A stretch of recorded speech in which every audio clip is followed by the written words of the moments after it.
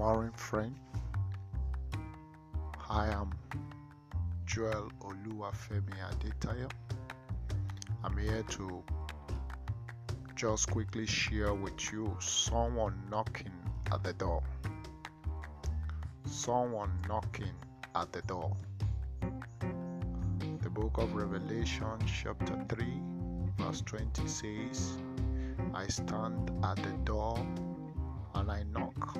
If anyone will hear my voice and open, I will come in and sup with him and he with me. Jesus is knocking at the door. Friends, where are you now?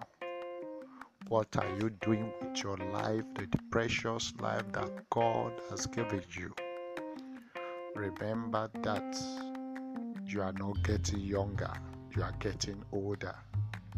From time to time, you have been celebrating your birthday from one year to the other. But have you come to time to ask yourself, have you really allowed Christ into your life?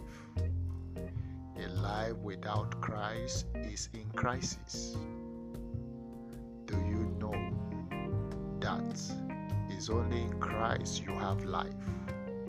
It's only in Christ you have hope. It's only in Christ you have everything. God is mindful of you, and that is why He's knocking the door of your heart right now. Will you open unto Him? Will you allow Him to come in and sup with you? Will you allow Him to take the driver's seat of your life? All this while you have been running your life the way you like it. You have been living your life recklessly. But do you know that your Father, God, who created you, wants you to return to Him? God is mindful of you. No wonder the psalmist in Psalm 8 verse 5 verse 4 say, what is man that you are mindful of him? Do you know that God is mindful of you? That is why He's knocking the door of your heart. And if you are ready to open up unto Him right now, can you just say with me, Lord Jesus, I accept you as my personal Lord and Savior. I have sinned against you, and I want you to forgive me right now. And I know that by the blood of Jesus, you have forgiven me, and you have brought me into a new life in full light, and there is no darkness.